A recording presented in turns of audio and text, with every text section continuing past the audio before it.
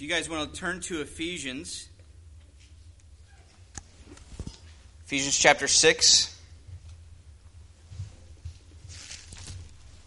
While you're turning there, I don't know if you guys know, but something's happening next week in relation to school. I bet some kids know what's happening next week in relation to school. What starts at the end of next week? Maybe it's not the same. I know Georgetown. Oh yeah, spring break. I think that some of my kids at school are already on spring break mentally. Their bodies are there, but their brains are not there at all. This is one of the most challenging weeks as a teacher, that week before spring break, trying to keep it, let's stay on task just a little bit longer. They don't want to. I made the mistake of, on Thursday, we had, let me ask, I think somebody knows what happened Thursday. Thursday for a math teacher, am I not on? Oh, can I click? Yeah. Thursday, math teacher. What's so special about Thursday for a math teacher? Pi Day. That's right. 3/14 is Pi Day because pi is 3.14, right? And so it's just a good excuse to eat pie, I think. And so I made the mistake on Thursday of having Pi Day for all the math classes, and so they could bring any kind of pie, but I also let them bring any round food in, and so we had Oreos and cookies and pie, and I'm telling you what, they were wired. I'd feed them a lot of sugar, then send them off to history, right? So it was a fun day. We even had you probably didn't know that this is a real thing, but we had a freehand circle drawing competition. Believe it or not, there's a freehand circle drawing champion of the world, and where you draw a circle freehand you have to draw it big. We had a fun time.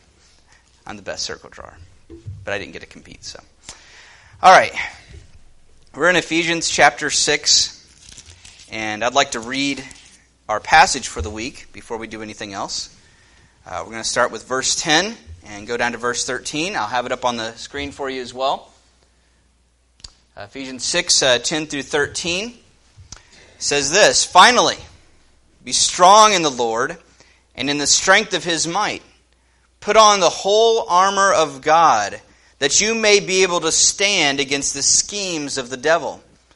For we do not wrestle against flesh and blood, but against the rulers, against the authorities, against the cosmic powers over this present darkness, against the spiritual forces of evil in the heavenly places. Therefore, take up the whole armor of God, that you may be able to withstand in the evil day, and having done all, to stand firm." Let's pray. Heavenly Father, I want to pray to you one more time before we begin, Lord, asking that you would direct and guide as we look at your word. Lord, I pray that you protect us from opinion, especially mine. Lord, I pray that we would go into your truth. Lord, I pray that you reveal it to us today. Lord God, I pray that you'd help all of us in this room. Lord, maybe there's a little spring fever with us as well. I ask that you'd help us to focus in and listen to your word. Lord, I pray that you'd help me to present it in a way that's understandable. And in Jesus' name I ask, amen.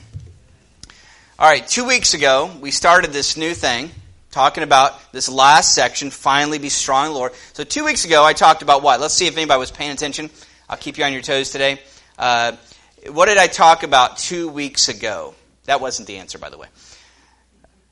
Anybody remember? Be strong in the Lord, right? That first verse, be strong in the Lord and in the power of His might. One of my favorite things about that passage, and honestly, if you were to ask me one of my favorite things about the Bible and about God and Christ, and I mean just all these things, the things I'm talking about right now is my favorite stuff. Okay, first of all, this one. That the reality is that God, in God's economy, He doesn't choose people based on their strength, right?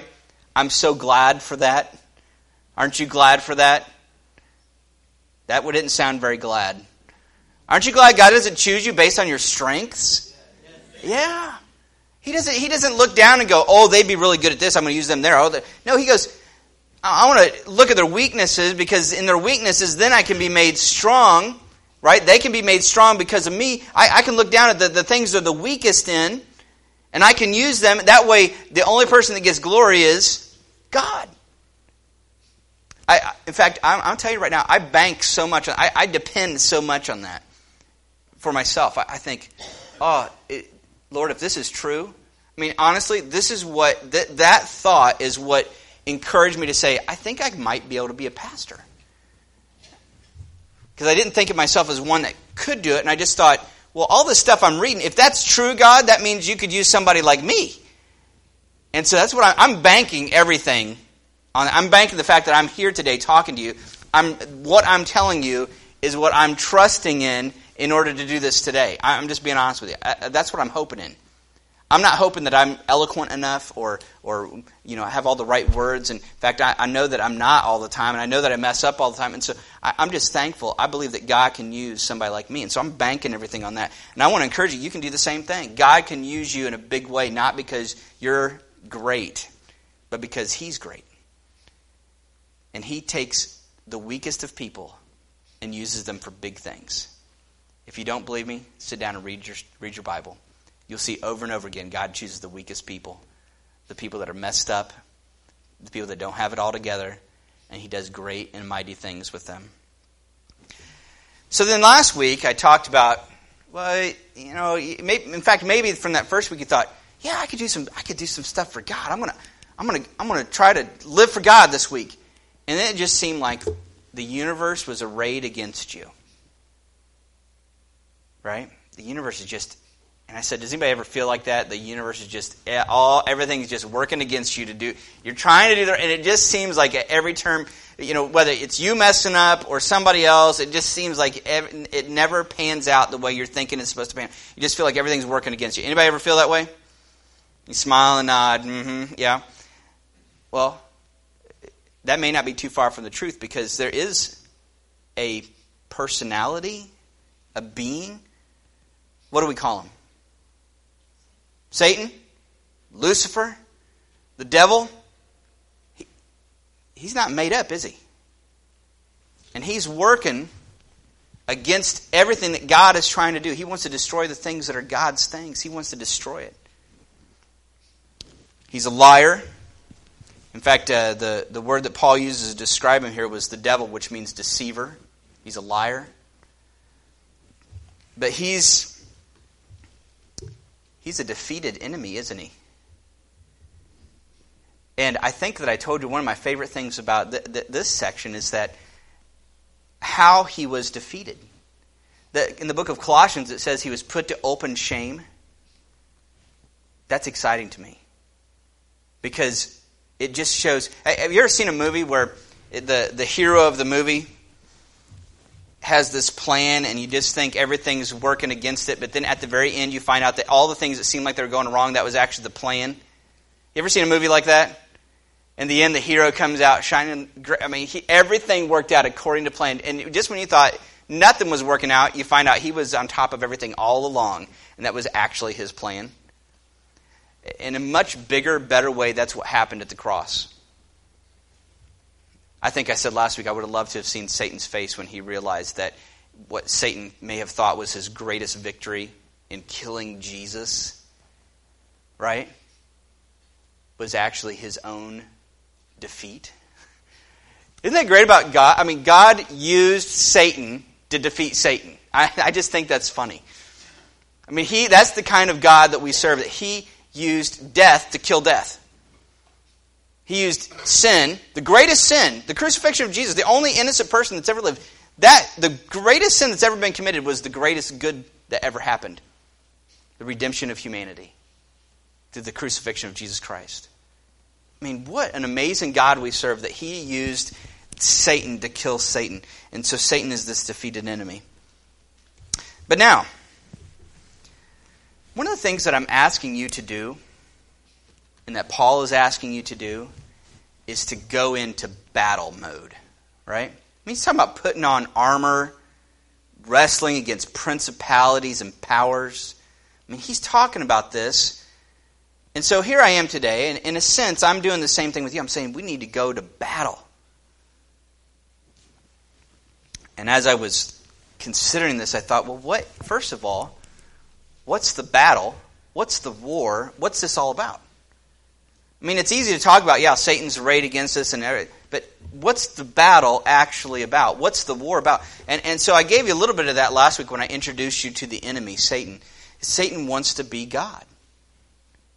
That's what he wants. In fact, he kind of, it's not just that he just wants to be God. He just doesn't want God to be God.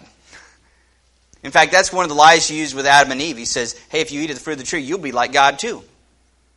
In other words, God's not so special. That's his argument. And you see it all throughout Scripture. When Satan tries to sneak in, he says, God's not so great. He's not so special. He's not worthy of worship. He's not worthy of your devotion and attention. He's not worthy of those things. And that's what Satan is trying to do. Everything kind of stems in on that idea. And I found that in this book of Ephesians, as we've gone through here, one of the things that I'm going to propose to you today is that the way Satan attempts to accomplish robbing God of his due glory in you, and you probably saw it up on the screen a second ago by accident, is an identity battle. I'm going to explain what I mean. So you may be looking at going, an identity battle? What are you talking about? Okay, I'm going to tell you what I mean. Okay, identity battle. Let's take a glance back through the book of Ephesians. Some of you have been here from the beginning. Many of you have not been here from the beginning as we started studying Ephesians. In chapter 1 of Ephesians, I talked about this, Paul talks about this big view of God. God has done these big things. He's talking about these big, using big words too. I mean, he's talking about these things that God, he used these big long sentences. Okay, Paul used these long carry-on, what we would consider a carry-on sentence to describe these big picture of who God is. And then we get to chapter 1, verses 15 to 23, and I just want to read a little bit of this to you. And so if you just want to listen to this part, after he's talking about God, he says, "For this reason, because I have heard of your faith in the Lord Jesus and your love toward all the saints, I do not cease to give thanks for you, remembering you in my prayers." Now listen to this. "That the God of our Lord Jesus Christ, the Father of glory, may give you a spirit of wisdom and of revelation in the knowledge of Him, having the eyes of your hearts enlightened, that you might know." And so here, the core of what he's praying for is understanding, that they might know something. Okay? "That they might know what is the hope to which He's called you, what are the riches of His glorious inheritance in the saints, and what is the immeasurable greatness of His power toward us who believe."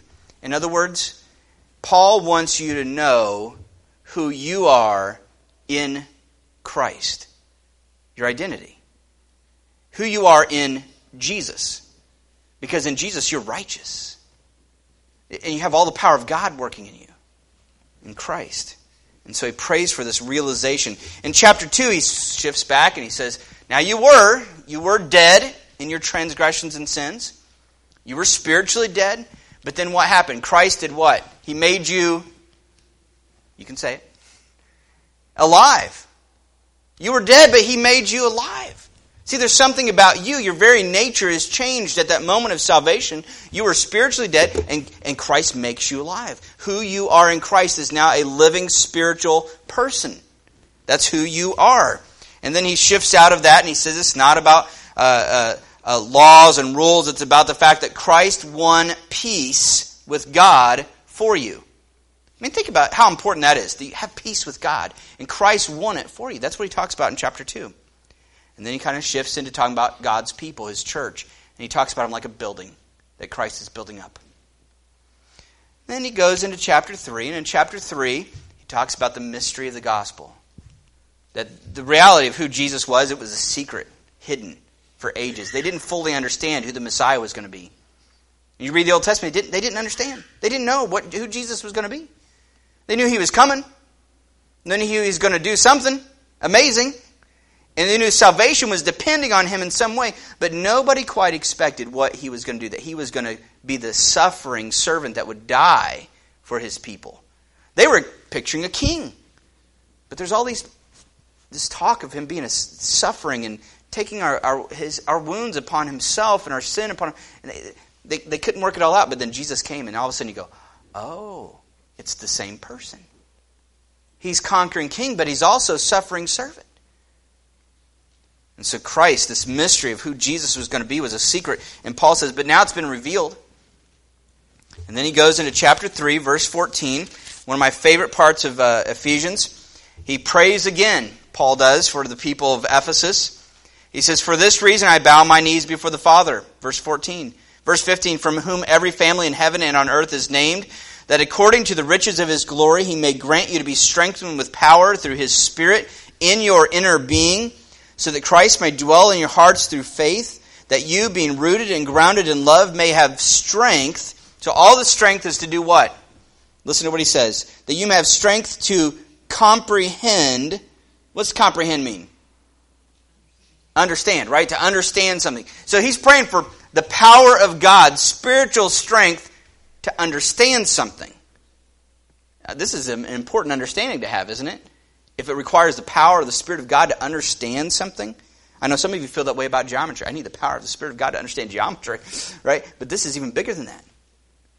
I need the power of the Spirit of God to understand this, and Paul prays for it. To comprehend with all the saints what is the breadth and length and height and depth, and to know the love of Christ that surpasses knowledge, that you may be filled with all the fullness of God. What's he doing again? He's saying, I want you to understand who you are in Jesus. When chapter 4 and 5 roll around, when we got to those, Paul made a major shift. Instead of just talking about these big theological ideas, he shifts into how we ought to walk, or how we ought to live. How should you live? I mean, if we talk about all this stuff about Jesus, at some point you have to say, well, how should that affect my day-to-day life? And that's what you do here, I hope. You say, okay, the pastor's talking about this. How should this affect my day-to-day existence, how I ought to live? And that's what Paul does. And when he talks about how we ought to live and how we ought to walk, there is those do. You need to do this, live this way. But understand, this is one of the biggest misunderstandings of Christianity. So many people think, okay, to be a Christian, you got to be good to be a Christian. That's not true, is it? That's a lie of Satan. We as Christians, we seek to be good, not to be a Christian, but because we are followers of Jesus Christ, right? Christians. It's not the other way around. We're not trying to be good so we can be a Christian. We're saying because we're Christians, we're going to try to live and do the things that God wants us to do. It's a complete turnaround. And that's where most people are confused. This is why we've even had some people here, and I'm not going to call anybody out, but I think we'll know who I'm talking about in just a second. But I've had some people here say, man, the building's going to fall down when I show up. Jamie's going, oh, that was me. Now, why? Now, he's not the only one that thinks that. There's been a lot of people that thought that. Oh, when I show up to church, I mean, that place is not for me because I'm not good. That's what a lot of people think. But they're missing the entire point of what it's all about. You don't come to church because you're good. You come to church because you're a sinner. And you need Jesus. And you just want to know about Him. It's not the other way around. You shouldn't come here expecting to find a bunch of good people. You should come here expecting to find a bunch of sinners, messed up people that are just saying, we just need Jesus. We just need Jesus. We're trusting on Him. And so as Christians, we seek to try to live to please God, but it's not so that we can be Christians. It's because we are. And so everything that Paul talks about over and over again when he says, make sure you get rid of your anger and you're doing this and you're stopping this and you're doing... It's all to say, be who you are in Jesus. And you may remember me talking about it that way. Be who you are in Jesus. It's not about trying to do something new or different. It's about simply being who you are. Now at this point, you're probably wondering, how did we start talking about this? I lost track somewhere. We were talking about spiritual battle, and he went into this identity thing. So I'm going back to the beginning here. See, if I'm going to call you into battle, it's important to understand how Satan is going to try to defeat you. And I believe the key way Satan tries to defeat us, the lies that he's telling, are lies about who you are. Who you are in Jesus is a righteous person if your faith is in Jesus Christ. And Satan is constantly trying to take us away from that. The reason is Satan wants to be God. He wants all the glory. He wants to have glory for himself. And if he can't have that, he at least doesn't want God to have glory. And one of your main purposes of your life is to glorify God. And the way to glorify Him is to know who you are in Christ, to know who He is, to praise Him and honor Him for what He's done from creation to the cross is praising God. And Satan doesn't want you to do that. Now, I think that the spiritual battle plays out in different ways with different people. Some of you, this spiritual battle is played out. Maybe at one point in your life, you struggled with drugs. Maybe it was drinking. You're a drunk. Maybe it's sexual immorality. All of those things are really about robbing God of glory. I think this will bring me peace in my life. I think that this thing will bring me fulfillment in my life. I think that this thing is the thing that is worthy of my devotion and attention. Do you see that really the spiritual battle is all about who gets the glory? What about in other ways? There's other ways that we struggle with this. Some struggle with self-righteousness. They're pretty good people. Very moral, upstanding citizens. Doing all the things they're supposed to do. They think they're pretty righteous. Who gets the glory? Them. I'm good enough. God has to accept me because I'm good. Maybe it's pride. I know God says to live life this way, but I think I ought to live life this way. I know God says this, but I think I ought to do this. I know that God says this, but I'm going to do this. It's all about me. There's still others that believe the gospel, believe it's about Jesus. They go to church, but understand that what God is interested in is for you to take that first little bit. And maybe this is where you're at. I can't talk about this without looking out and knowing who's here today and saying, you know what? I know that some of you are recently back in church. I think that's exciting to be at church where there's a lot of people that are recently back in church. But I want you to understand that one of the things that God is asking of you and desiring of you is to get everything aligned straight. He is the only one that is worthy of absolute devotion and glory and honor. He's the only thing worthy. And God wants you to glorify Him not just on Sunday, but with your whole life. In fact, I think that Satan is willing to let a few Sundays slip. I believe that Satan's willing to say, well, I can't keep them out of church altogether. They've been doing this stuff. All right, listen, we can let them go to church. I mean, can you just imagine the strategic plan of Satan with his demons? Okay, listen, coming to Satan. What are we supposed to do? They're wanting to go to church now. That's okay. Let them go to church. If they're going to pop in once a week and that's it, and it's not going to mean anything for the rest of the week, we're still okay. Right? They're not glorifying God with the rest of their life. It's okay that they've decided to pop in and pop out. We just got to keep them focused on, in fact, let's do this. The lie we need to tell them is that that's enough. That's enough. They're doing enough by just popping in and popping out. And if we can get them to hear that lie, then God still doesn't get the glory 6 days a week. That's all we want. God not getting the glory. We want to rob God of the glory. But I want to tell you today that what I want to do is I want to call you to arms because I want to humiliate Satan. My hope is that this church says God is worthy. He's worth it. The only person that's going to get glory and honor from the people at this church is God. And my hope is that we could put Satan to open shame again and again and again. As a church, we're going to humiliate Satan together in this battle. And so that's what I'm hoping to do. I want to encourage you to do. Are you ready to do that? Sounds like kind of scary, doesn't it? I mean, going up against Satan. I mean, did you remember the description we just read, Matt? Cosmic powers. Spiritual wickedness in high places. I mean, we're going up against that. Yeah, that's right. But remember, he's a defeated enemy. My hope is that we can humiliate Satan. Satan's had a tough grip on this city for a long time. My hope is that we can humiliate him, that God is still worthy. That God is worthy of glory and honor. And I hope that we can, as a church, we can do this. So I want to begin to prepare you for this battle, because that's what Paul's doing. Prepare you for the spiritual battle that we're going to jump into. And so let me put this up here. We're going to prepare for battle. And I want you to notice that in the passage that we're in, going back to Ephesians chapter 6, there's a bit of a pattern in what he talks about. Notice, remember, he said, finally be strong in the Lord and the strength of his might. So he talks about being strong. Right? And we talked about that already. But then he says this. He says, put on the whole armor of God. So he's talking about there's some level of preparation that needs to happen to prepare. He says that you may be able to stand. And so he goes from preparing to standing. And then he says, for you wrestle not against flesh and blood, which means that there is a wrestling going on. It's just not against flesh and blood. There is a wrestle There is an engagement that's going to happen. But then he turns right back around and he says, after he talks about who we are wrestling against, he says, therefore, verse 13, take up the whole armor of God. He says it again. Well, he just said take up the armor, then he comes back to preparing again. Take up the whole armor of God that you may be able to withstand in the evil day, and having done all to stand. So he goes, prepare, stand, wrestle, prepare, stand. Right? Do you see the pattern forming here? Stand in the evil day. And then verse 14, he says it again. Stand. And then he goes back to the armor. Prepare.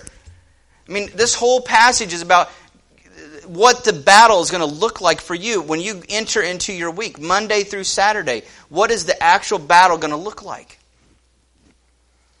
The first thing there, like I said, was preparing. And from the fact that God says put on the whole armor or the full armor of God, means that, number one, God has not left you unarmed. There are weapons of warfare that God has for you to enter into this battle through the week. Satan's going to try to steal the glory. He doesn't want God to get the glory in your life. He does not want your life to glorify God Monday through Saturday. He doesn't want that. And so he's going to do everything he can to keep that from happening. But God has not left us unarmed against this foe. He's given us weapons of warfare. Honestly, what type of battle would it be? Imagine going out to battle with no weaponry. Let's be honest for just a minute. How many of us, that's what it's pretty much like every week? I mean, put on the armor of God, he says. Prepare yourself. I mean, the fact that he says put on means to use the things that God has already given you. God has given you these things. God has given you this armor. Put it on. You still have to put it on. You have to use it. You got to incorporate it into your life. But how many of us, we struggle week after week spiritually. We fall down. I mean, Satan comes along. He lies to us. We believe it. We're struggling with everything else. And why can I just not get this? Have you ever even stopped to prepare? I mean, there's 100 reasons why I could give you why you should come to church. But this is one of those many reasons. It's about preparing yourself. You're arming yourself mentally. Jesus even talks about in Luke 14, he says, what king going out to encounter another king in war would not sit down first and deliberate? Well, how important it is to go into battle and think before you go into battle. But God has not left us unarmed. In 1 Peter 4:1, Peter says, since therefore Christ suffered in the flesh, he says, arm yourselves with the same way of thinking. I mean, there's an arming that we have to do. There's a preparation that we have to do week after week. But this leads me to my next thought. Spiritual battles, they need spiritual weaponry. Spiritual weaponry. Now this is going to get really interesting here. We need the right weapons. Some of us, we show up to a gunfight with a knife. How's that go? Have you ever heard that before? That's how some of us are going up against Satan. We think that we can defeat him by ourselves. Let me show you what this has looked like in my life. There's been some lies that I've struggled with. Satan has lied to me, and I believe it and believe it and believe it and believe it. And some of those things, you just struggle in these certain areas of your life, and you just think, man, I can't believe I did this again. I can't believe it. And I've thought, the way to handle this is I just need more willpower. Anybody ever try to defeat Satan with willpower? Does it work very well? Willpower? Is that one of the weapons that he mentions later? Those of you that know the armor that he's going to go into, put on the, elbow guard of willpower. That's not one of them, is it? Why? Because that's all dependent on me. I can be strong enough to stand for myself. And he says, no, it's the strength of the Lord. I mean, in my life, this has played out so many times that I think, okay, in this area that I'm struggling in, maybe it's anger. Maybe it's lust. Maybe it's laziness. And you think the way to overcome this is just by, I know it's wrong. It's not that you don't know what's right and wrong. You just go, man, I just keep messing up. And the reason is because you're trying to fight it all on your own. And you're not arming yourselves with the things that God has given you to arm yourself with. This is why it's so important. If you're going to arm yourself, you have to arm yourself with the right spiritual weaponry. Notice this place where Paul talks to the Corinthians. He says this, for though we walk in the flesh, in other words, physically, we have a physical body, we're walking around in the flesh, We're not waging war according to the flesh. Okay? What's he say? The weapons of our warfare are not of the flesh, but have divine power to destroy strongholds. Some of you have some serious strongholds in your life where Satan has built up some serious, strong encampments of anger, of lust. Maybe it's major depression, and it's for the wrong reason. I mean, you're just, Satan, he has you down and you're going the wrong way. Understand, those strongholds, the way to defeat them is not through you, but through the weapons that God gives you. They have divine power to destroy strongholds. And listen to this. We destroy arguments. You know what it means by that? It's not just about arguing. It's an argument, like a reasoning that Satan does. Well, don't you understand that you can take revenge in this situation? I know that God says this, but don't you understand that you can do that? Or you know what? That anger that you showed, that was righteous anger, right? That was righteous anger. That was the best thing for you to lose it like that. That was the only way that you were going to make sure that things happened the way they were supposed to. I know that God says to be patient, but if you would have been patient, that person would have walked all over you. Do you see how Satan operates? The arguments.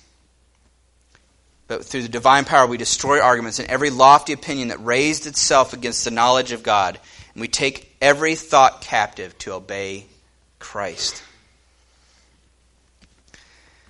Like I said, this is one of the many reasons why we come to church, why you read your Bible, why you come to a Wednesday night service, is to prepare your spirit to face the foe again, to put on that spiritual armor.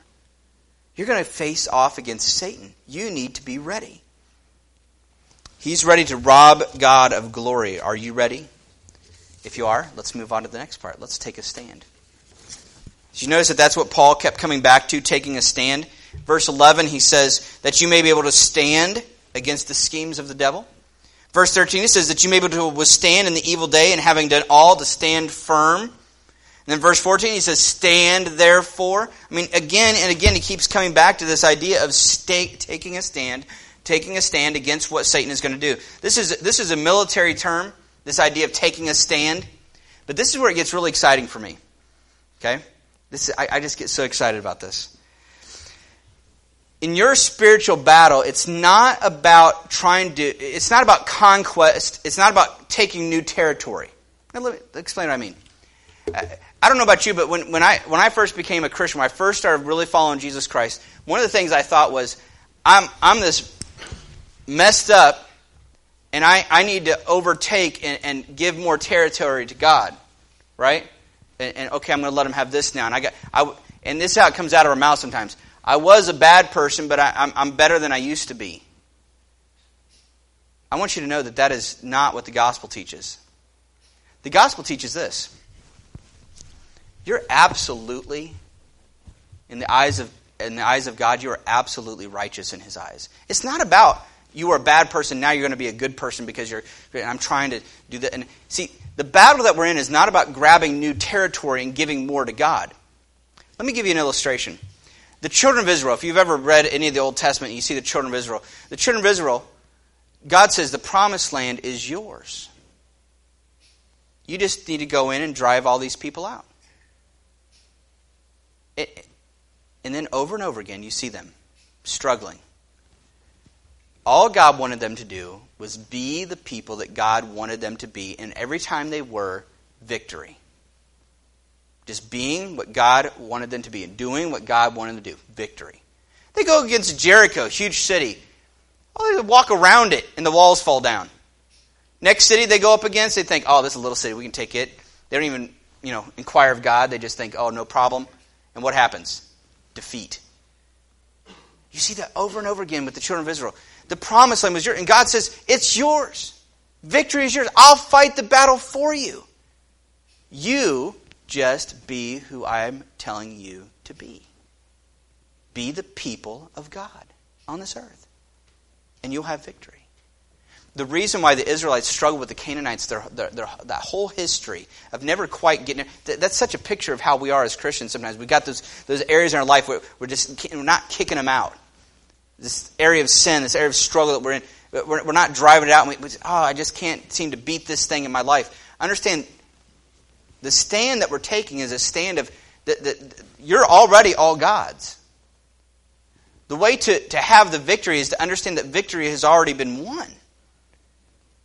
And to say, okay, Lord, well, wait a minute, what's that mean? See, I'm saying these things, and some of you are going, yeah, but do you even know what I'm talking about right now? What does it mean to understand that Jesus has already won the victory? Let me get even more personal and practical. It means this.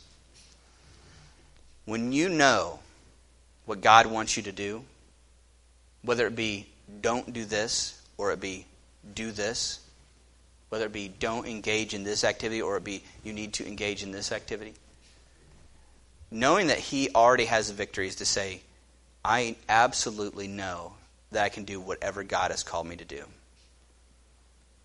Right? Just like the children of Israel going up against a huge army. What was it? Gideon. One of the times he fought, he had this huge army that he had, and the other army was huger, and God said, you got too many people. Trim it down until he's down to like 300 people, and he wins. By just simply doing what God called him to do. Same thing is true in your spiritual life. Most of you, the issue is not knowing what God wants you to do. You know what God wants you to do. You just don't feel like it in the moment. You don't want to. Knowing that God has the victory to say, I'm all yours, Lord. You did everything for me. I'm going to do what you call me to do. And I know that I can do it. Not because I'm strong. Not because I have a lot of willpower. None of that. Too often we make the excuse, I know I have, Lord, you got the wrong guy.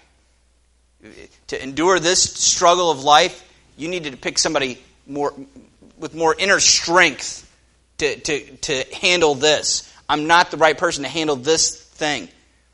No. It's not about your inner strength anyway, is it? The strength that we have, that's the inner strength, is from Jesus Christ.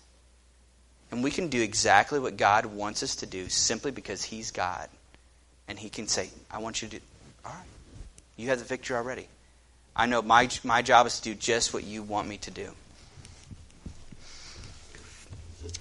I think about this and how this plays out in this next verse, verse 12.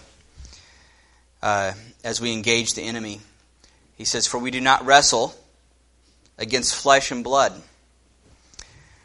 This one as well, I can't tell you how wrong I got this part in my life. To be honest with you, I'm still learning this one. Maybe you're in the same boat. You're like, okay, do what God wants me to do. I'm ready to do it. I'm ready.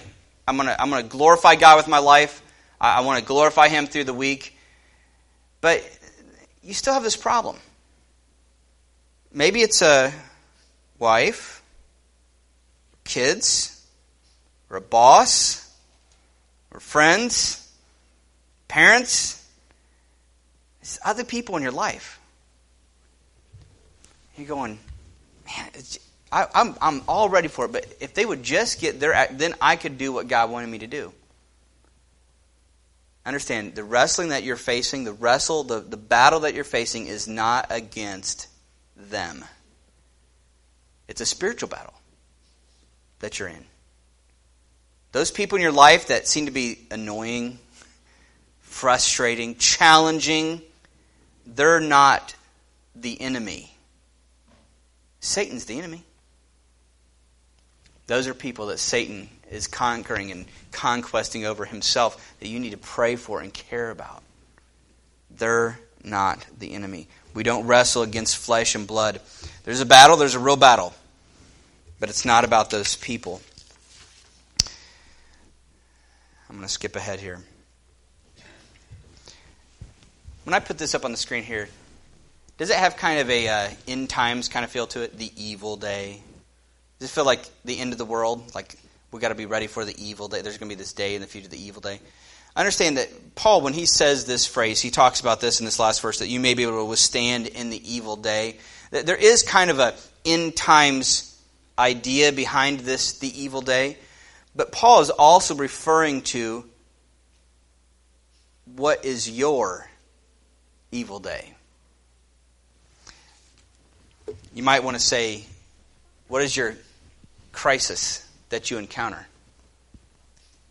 See, many of us, we're ready to live for God, but then along comes that day, that evil day, and you fall. You were standing firm until that came along. Paul's saying you need to prepare because you're going to have, maybe you're saying, things are going smooth right now, you're going to have a day. I kind of like this because I know that this means that the battle isn't always the same. I know that I'm going to face those battles, and there's going to be some days that are harder than other days to really glorify God and treat Him as the one who's worthy of all honor. And to put all of our hope in Him. Sometimes it's tragedy. Sometimes it's heartache. And we struggle with really trusting in this God, and we think, how can God let this happen? How can this be? Just like Job, Satan's argument with God is, God, Job only loves you because all the good things you've done for him. You take it away, he'll stop loving you. He'll stop honoring you. He'll stop glorifying you. Is that what happened with Job? No, everything was taken away. And it says that Job continued to glorify God and to worship God as God. He humiliated Satan.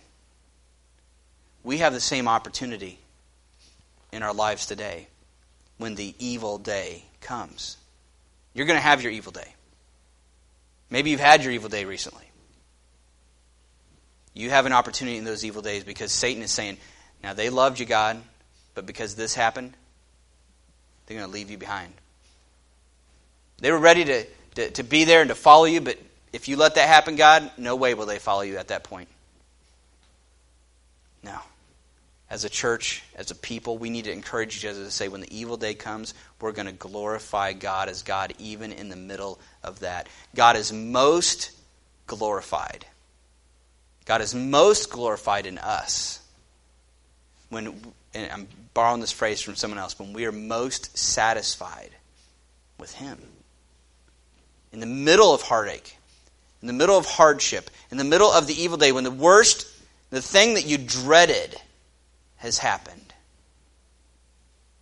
And Satan goes, it's coming. Lord, it's coming. You're not worthy. And when we as a people say, no, God, I praise you. I want to honor you. I want to glorify you. Even in the middle of this hardship, even in the middle of this heartache, I honor you as God. I'm satisfied with you and you alone.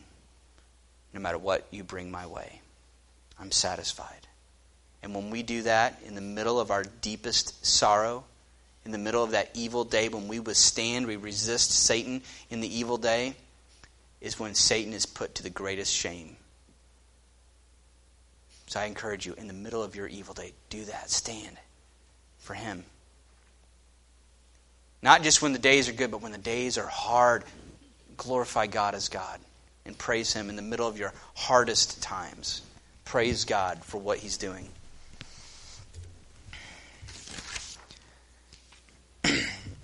In preparing this week, I knew that when I talked about this, that it's quite possible that some of you are going to face challenges this week.